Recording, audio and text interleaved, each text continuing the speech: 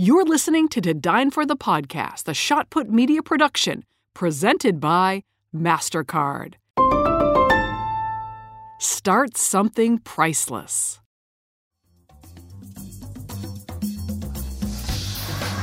What's better in life than a bottle of wine, great food, and an amazing conversation? My name is Kate Sullivan, and I am the host of To Dine For. I'm a journalist, a foodie, a traveler with an appetite for the stories of people who are hungry for more. Dreamers, visionaries, artists, those who hustle hard in the direction they love. I travel with them to their favorite restaurant to hear how they did it. This show is a toast to them and their American dream. To Dine For the Podcast is brought to you by Terlato Wine Group, Lavazza, and American National Insurance. To Dine For the Podcast is brought to you by Riazul Tequila, referred to as one of the best sipping tequilas on the market. It comes from the highlands of Jalisco, 7,200 feet above sea level. Riazul's agave has a higher sugar content, lending itself to a sweeter taste profile. If you are looking for a true sipping tequila with extraordinary depth after being aged 2 years in a cognac barrel, you'll have to try Riazul Tequila. Cheers, everyone. To Dine For the Podcast is brought to you by Lavazza. 4 generations of the Lavazza family have been working to perfect the art of blending coffee since 1895, with a devotion to making coffee moments special. Signature blend Lavazza Classico, with its intensely rich flavor and sweet aromatic notes, is a celebration of the Italian way of life in every cup and is available any way you brew your coffee. To Dine For the Podcast is brought to you by American National, offering a broad suite of insurance solutions to protect what matters most to you. For 115 years, American National has remained committed to helping people and communities make a real difference in their lives. American National supports great local community organizations led by the kind of people you hear about on To Dine For. People who are inspired to make a difference and inspire others in return. American National's philosophy is helping where it's needed helps us all. For a description of the American National companies, the products they write, and the states in which they're licensed, visit americannational.com/dine. Hi, everyone. Welcome to Dine For the Podcast, where we meet the world's most creative and innovative minds at their favorite restaurant. On today's episode is Tim Brown. You got to put in the time. And I think if you're going to put in the time, you want to work on something that matters to you. That is Tim Brown, the creative vision behind the shoe company Allbirds. He has an eye for design, and believe it or not, he started as a World Cup soccer player for New Zealand. He has been on a quest to not only start this company from scratch, but to bring it to new heights. For him, it's not about the specific product or sport, it's about the meaning and intention behind it. Tim earned a BS in design from the University of Cincinnati before playing professional soccer, followed by a master's in management from the London School of Economics. I cannot wait to hear the journey of Tim Brown right here on To Dine For the Podcast. Hi, Tim. How are you? Good, thank you. Yeah, good to meet you. It is wonderful to meet you, and thank you so much for agreeing to be on To Dine For the Podcast. No. The thanks is from me to you. Yeah, it's a pleasure. So thank you for having me. So, Tim, I am absolutely fascinated to hear your journey from professional soccer player all the way to the founder of Allbirds. It is quite a journey, but I'm going to begin this podcast the way I begin all of my podcasts by asking your favorite restaurant. If you could take me to one restaurant somewhere in the world, where would it be? Well, to take you to a place in the world, I have to take you back to New Zealand. And if we go to New Zealand, we have to go to Wellington. And if we go to Wellington, we have to go to Cuba Street, which is where I lived most recently in Wellington. And it's sort of the cultural heart of the city. And across the road from my apartment is a restaurant called Logan Brown, which is special to me for a bunch of reasons, not least of which it's an expensive place and I could often not afford to eat there. But it's sited in the home of a former bank where my dad actually struggled to get his first mortgage to buy our first family house. And it's now It's now a restaurant. I lived across the road from it, and it's an incredible place that does sort of New Zealand ingredients, New Zealand cuisine, and New Zealand seafood, namely New Zealand paua. And if you're in Wellington, go check it out. Do you miss New Zealand? Yeah, I do. I feel there's so many things to be fortunate about my journey and appreciative of my journey. And I have a wife and a couple of kids who are American and live here. And but my heart's in New Zealand. That's where I grew up, where my folks are, my brother is, and there's a lot about that place that I think is very special. And what is it like to grow up in New Zealand? And what about it do you miss the most? Well, the food, for one. Mm-hmm. I think when I left New Zealand, I was about 17, 18, and I came to university on a soccer scholarship.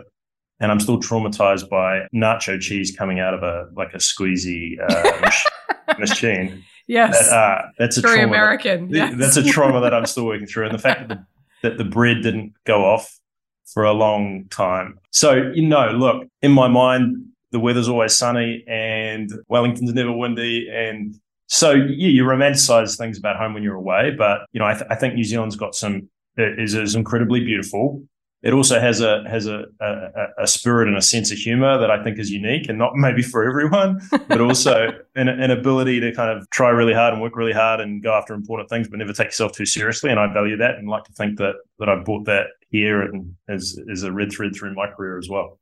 It is a stunningly beautiful place. I've only been once, but my husband and I made it to both the North and the South Island, and really, it is as majestic and magical as you can see in photos or in video. It really is a very special place. I can't imagine being from there.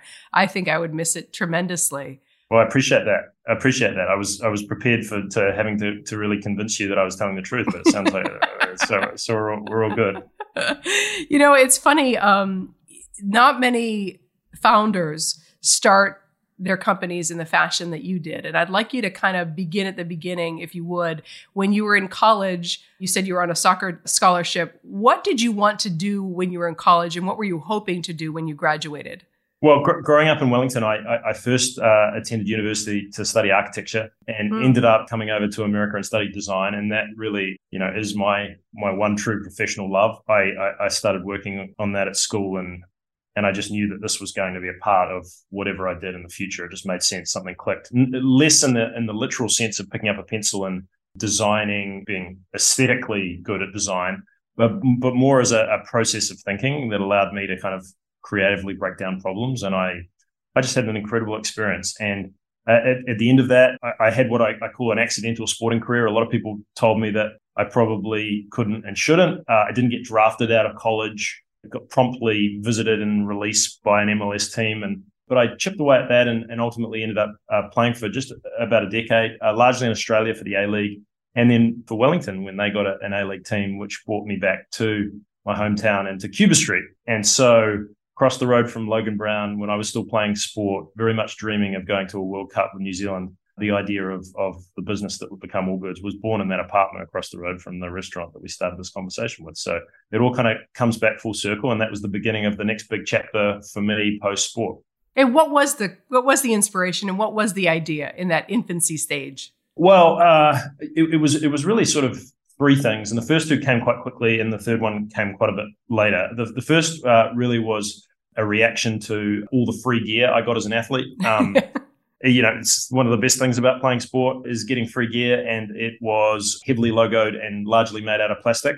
And for whatever reason, my aesthetic preference had been no logos, and I had picked them off clothes I'd worn as a kid, and for whatever reason had struggled to find that aesthetic in footwear. And so that was the starting point for thinking that there might be an opportunity for simple and clean in a footwear space that was predominantly bright, loud, and logoed. So that was the start. And I, again, in my downtime after training in the afternoons, I used to dream and sketch and think. And this was sort of one of the opportunities I identified. And then the second piece of it was reading a magazine literally in the same apartment about the wool industry in New Zealand, traditionally, culturally very important industry that has been in decline for a long time. Peak sheep was in New Zealand in the early 1980s. And then for the better part of a half century, no young New Zealander for the most part has grown up wanting to be, a sheep farmer. And lo and behold, we're in a moment in time where I think people are awakening to the provenance of the things they wear and buy. The farm-to-table movement in food has started to come to the fashion industry, and I saw an opportunity to maybe infuse natural materials and wool into footwear in a way that hadn't been done before, and I had absolutely no idea how to do that.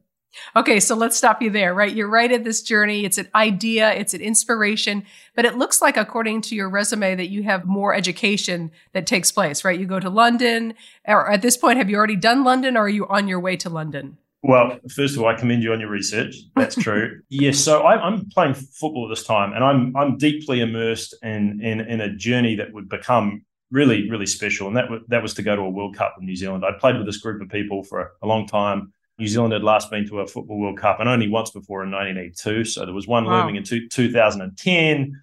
It all laddered back, and we went through all the qualifying, beat all the teams, and it came down to one game in early November 2009 in Wellington, not far from my apartment, against Bahrain, and we won, and we were the 32nd team to qualify for the 2010 World Cup. And it was this incredible experience, and in the background, I was working on my business and doing different things, but I was fundamentally trying to achieve this thing and be a part of this very special group that did that. And we did. And then afterwards, I realized it was never going to get any better than that. I'd always imagined going back to school. Business was becoming more of something I was thinking about. I'd actually been born in London. I'd always wanted to go back there. So I retired from sport in 2012 and went back to business school in London, and took with me, a 4 or 5 year volume of pretty average work thinking about a wool shoe. And so that was really the sequence. Oh, okay. That's actually very helpful. So the seed is in the back of your head.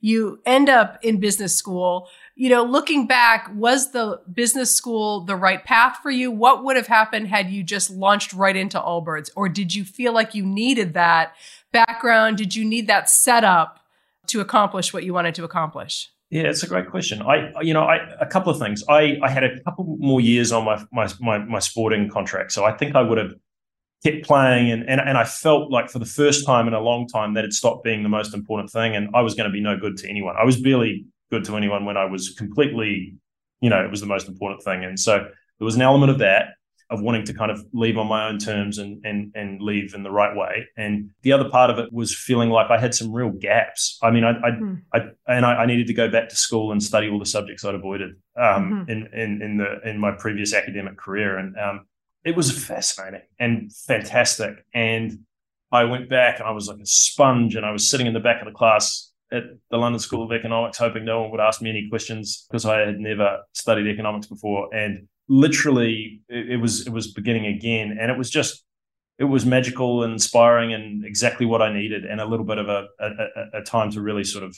literally educate myself on business and what that might look like. It sounded like you were really ready. You were at that point when you went to London, you were ready to learn, and you were like fully focused. You were giving the same kind of attention that you gave to soccer to your education. Yeah, I think I was prepared to go backwards again. I went back to London, literally lived in a dorm in a single bed, and I invested in myself and took a lot of the money that I'd saved and garnered from the World Cup and invested it back into the next phase. And I had a bunch of moments along the way, like, what the hell am I doing? This was the wrong thing to do on so many levels.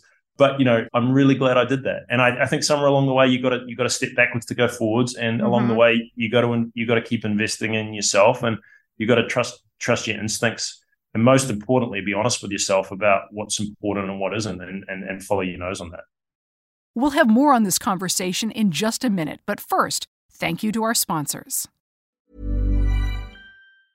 Cool fact, a crocodile can't stick out its tongue. Also, you can get health insurance for a month or just under a year in some states. United Healthcare short-term insurance plans, underwritten by Golden Rule Insurance Company, offer flexible, budget-friendly coverage for you. Learn more at UH1.com. Hi, I'm Daniel, founder of Pretty Litter. Cats and cat owners deserve better than any old-fashioned litter. That's why I teamed up with scientists and veterinarians to create Pretty Litter. Its innovative crystal formula has superior odor control and weighs up to 80% less than clay litter. Pretty Litter even monitors health by changing colors to help detect early signs of potential illness. It's the world's smartest kitty litter. Go to prettylitter.com and use code ACAST for 20% off your first order and a free cat toy. Terms and conditions apply. See site for details. To Dine For the podcast is brought to you by American National. offering a broad suite of insurance solutions to protect what matters most to you. There's a funny thing about most insurance commercials, whether they feature lizards or birds or funny cartoon characters. It seems like they want you to think about anything but insurance. American National, on the other hand, has real local agents who get to know you, so they can help you reach better decisions about your insurance to make sure you're protecting what matters most to you. American National agents are part of your community. They're your neighbors. So whether it's solutions for your home, your small business, your farm, or your life, you can count on your local American National agent to make sure you get the discounts you deserve and the protection you need without paying for extras you don't. With American National, you get an ally, not just a web page. For a description of the American National companies, the products they write, in the states in which they're licensed, visit americannational.com/dine. To Dine for the Podcast is brought to you by Riazul Tequila, referred to as one of the best sipping tequilas on the market. It comes from the highlands of Jalisco, 7,200 feet above sea level. Riazul's agave has a higher sugar content, lending itself to a sweeter taste profile. If you are looking for a true sipping tequila with extraordinary depth after being aged 2 years in a cognac barrel, you'll have to try Riazul Tequila. Cheers, everyone. Now back to our conversation. Was there a crucial moment post-graduation? I know you had various jobs after graduation, but was there a seminal moment when you said, you know what, this idea that's been in the back of my head, I'm going to give it a go? Yeah, and not out of preference. So I went to London, did the grad school. It was an amazing experience. Did my best to spend all my life savings, and then started to look for a job in London and really struggled.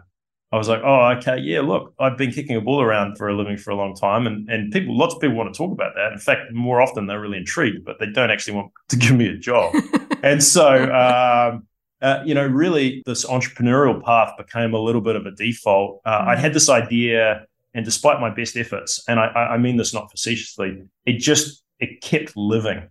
And this idea of a wool shoe, which brings me to the third sort of foundational insight of what would become Allbirds. You know, we had no logo, we have wool and natural materials. And I had a professor at business school who said, look, this is a horrible idea. You seem really connected to it, really committed to it. Why don't you put it on Kickstarter or something so it can fail, and then you can get on with your life, because you seem like one of those guys that's going to keep working on this for a long time and make yourself miserable in the fullness of time. Wow. That's what advice, right? He's like, at least get on with it so you can kind of see what the reaction is, just to see where you are. It's 100%. And his name's Carter Carson. I'm still in touch with him. And usually in my experience, people go out of their way to be that direct and honest with you because they care. They either care or they're a little bit of a knob, one or the other. And you got to work out what that is. And in his particular case, he was like, hey, go try this, give it a go. And so in 2014, I went back home for Christmas with $700 and the help of my brother, shot a video on a family friend's sheep farm and launched the 6 pairs of sample wool shoes I had at that stage on Kickstarter. And it was really the beginning of the entrepreneurial path and the start of what would become Allbirds. So that video that you put on Kickstarter really was the beginning. Okay, so you're getting traction. How did that video do, and where did you go from there?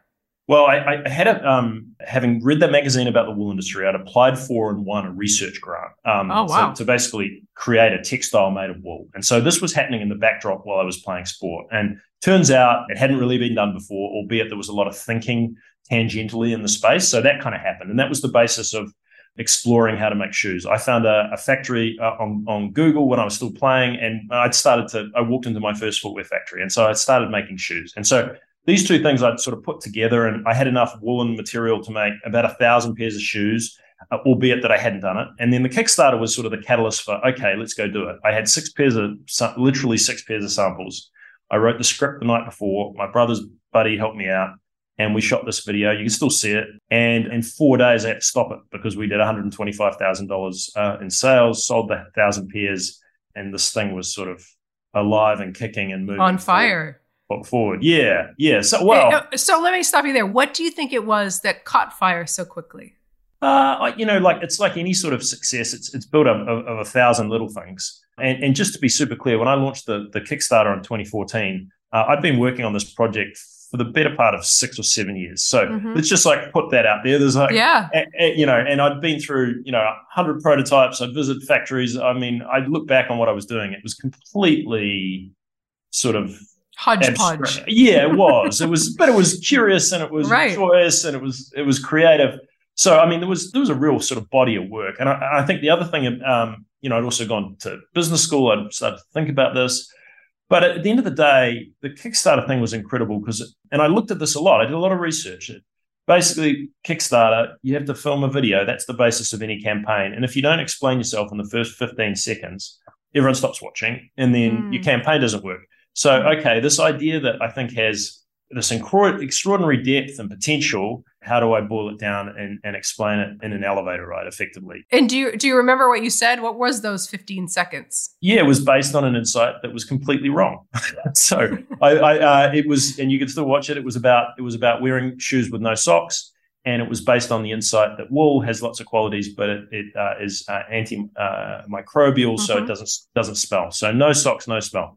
If you want to wear shoes with no socks and no smell, try these shoes. And it was absolutely, scientifically right. And in the fullness of time, had some real flaws, but it was clear and concise, and I was the basis, I think, of connecting people to the potential of natural fibers in footwear. And what was it about? You alluded to a couple of times it was an idea that you just couldn't let go of, right? Like it was something that it just kept going. This was clearly a passion of yours, something you had interest in. If you had to boil down, like, what was it that you really truly believed in? Was it this homage to where you're from and kind of harnessing the power of the sheep industry, or what was it? If you had to put your finger on it, no. I mean, those were all really nice parts of it, the story, and as good as it would be for this narrative. I didn't grow up on a sheep farm, and I didn't even grow up with a cupboard full of shoes. So along the way, my old man started to call me a wool cobbler. And it used to really bug me. In fact, still does. I was just like, oh, just stop it. No, it wasn't some sort of higher spiritual calling that was driving me forward. It was a combination of my own stubbornness. Mm-hmm. I spoke to a bunch of experts along the way who seemed to come out of the woodwork to find me. And there's one storied wool company called Icebreaker that I'm a huge admirer of, actually really good friends with the founder, Jeremy Moon, and they did amazing things of taking wool to the world. And I met with an executive, not Jeremy, who told me that this was a horrible idea. They'd looked at it and would never work. Mm-hmm. And so there was a bunch of those types of things along the way where you're like, oh, you know what? You're so clear that this is wrong. There's something deep inside of me is thinking that you might be missing something.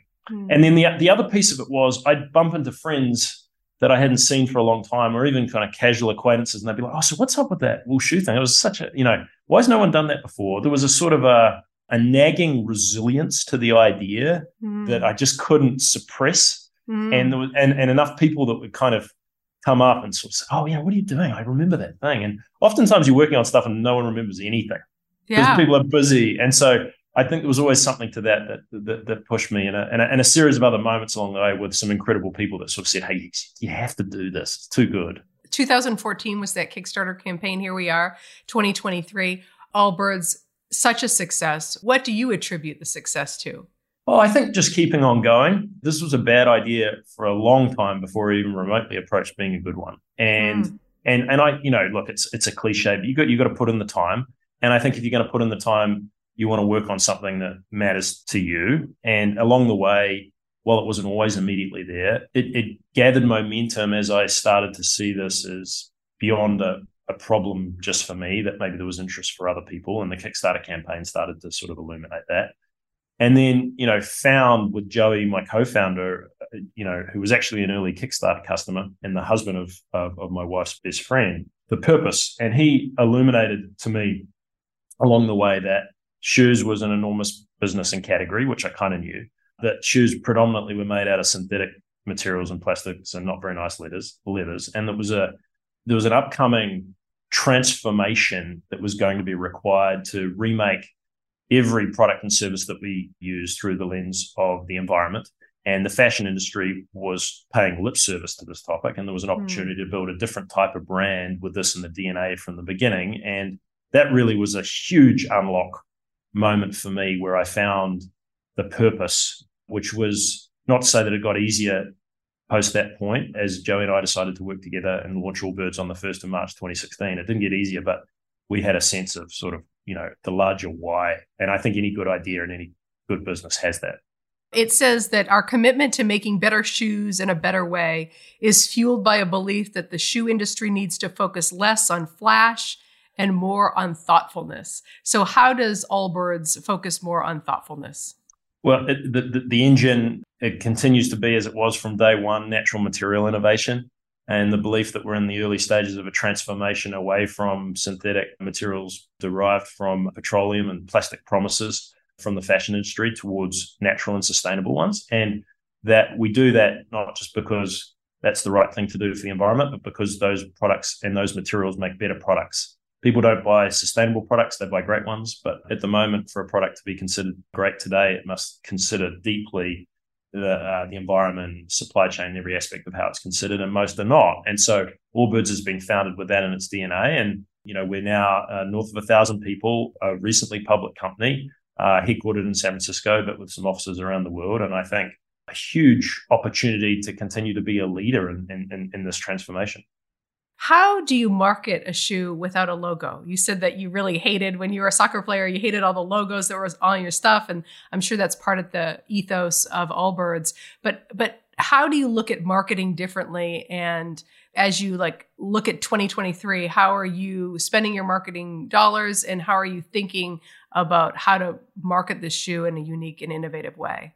Yeah, look, there's a first generation of brands that are about a logo and a mark, and they're applied to things. And then there's maybe an evolving sense of what business could and should be, which is focused not just on shareholder value, but also stakeholders, and is deeply connected to the community and has a broader sense of what they are. I'd like to think that Allbirds has a logo. It has a logo on products. It's, so we're not doing that. And Allbirds is a brand.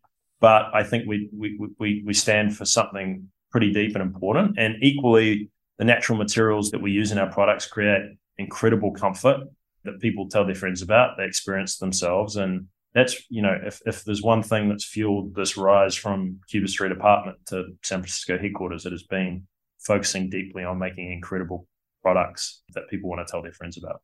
That's what we've tried to do. I always think of comfort when I think of Allbirds. I don't have any Allbirds, but I hear everyone says how comfortable they are.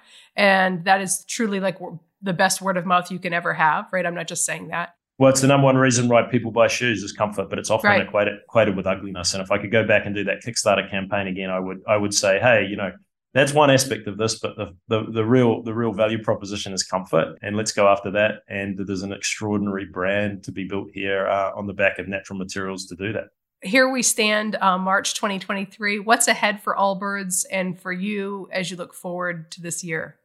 It is funny when you have a little bit of success, things get harder. So just in the same way that you graduate up through the ladder of sport, lo and behold, each level the players are better and the competition's harder, and so it is true in business. And so this Kickstarter campaign has now become a global company in a very short space of time that is now competing on a public company stage, and pressure is a privilege and all those things, but there's now higher expectations. We need to deliver, and we need to prove that our environmental purpose can do what we all believe that it can, build a 100-year extraordinarily profitable, successful business. And we're in the early innings of that journey, and we've got to go prove it. And it hasn't all been plain sailing since we went public, and there's been challenges, and there'll be more.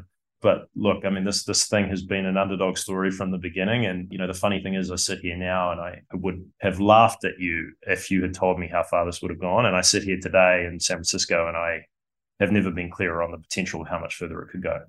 One of the things that I'd love to talk to people about is the power of storytelling when it comes to not only your own personal story, but also the story of Allbirds.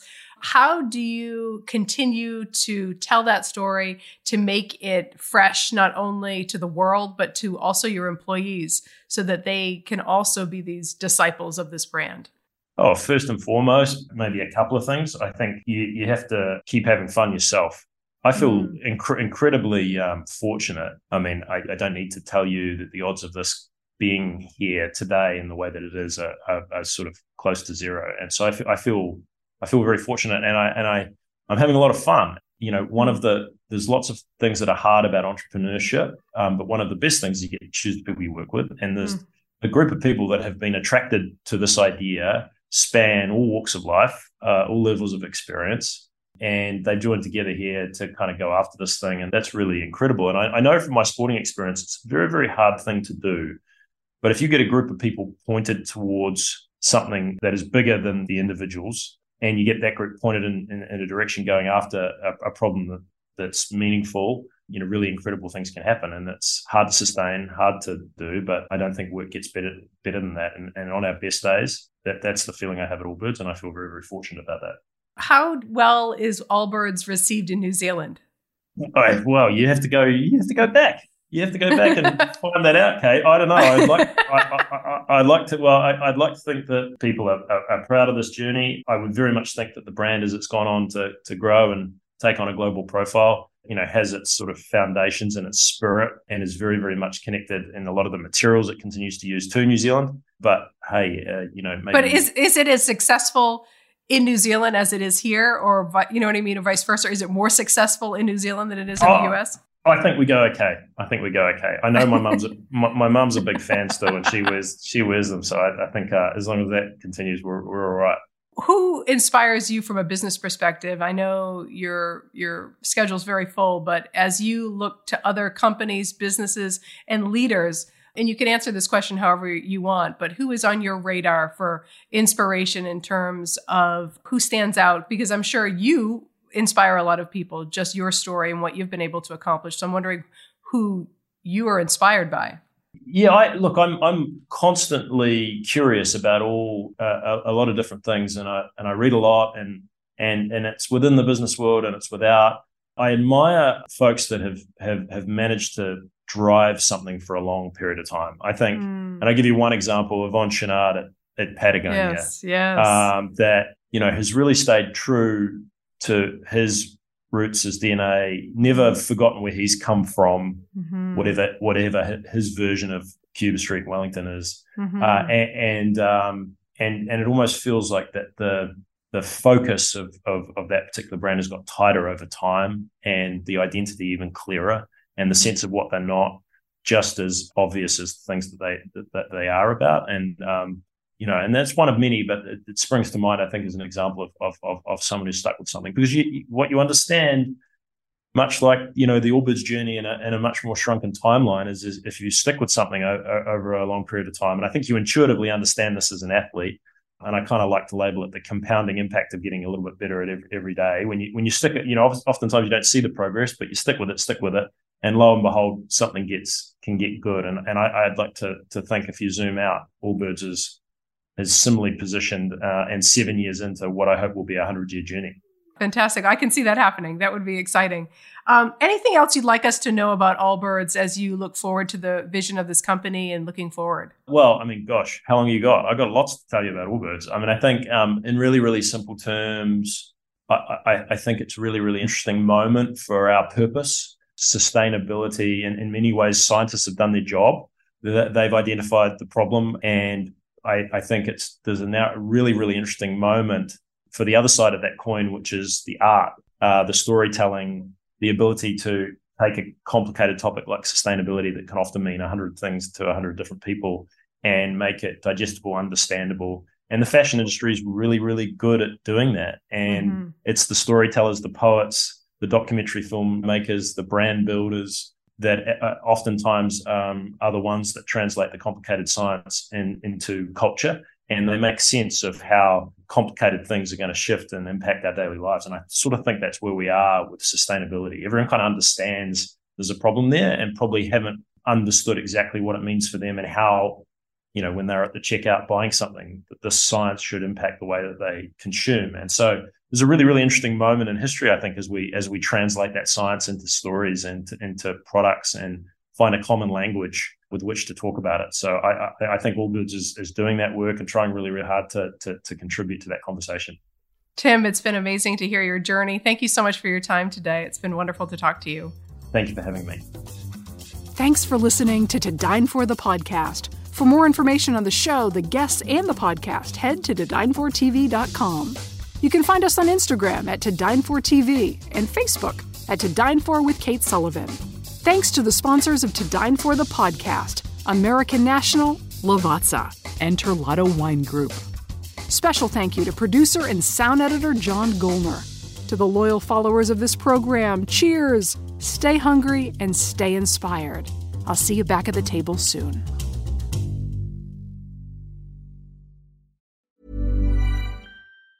Ever catch yourself eating the same flavorless dinner 3 days in a row?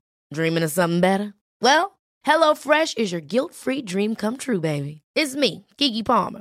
Let's wake up those taste buds with hot, juicy pecan-crusted chicken or garlic butter shrimp scampi. Hello Fresh.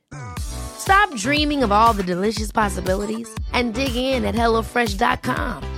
Let's get this dinner party started. Hi, I'm Daniel, founder of Pretty Litter. Did you know cats tend to hide symptoms of sickness and pain? I learned this the hard way after losing my cat, Gingy. So I created Pretty Litter, a health monitoring litter that helps detect early signs of illness by changing colors, saving you money and potentially your cat's life. Pretty Litter is veterinarian developed, and it's the easiest way to keep tabs on your fur baby's health right at home. Go to prettylitter.com and use code ACAST for 20% off your first order and a free cat toy. Terms and conditions apply. See site for details.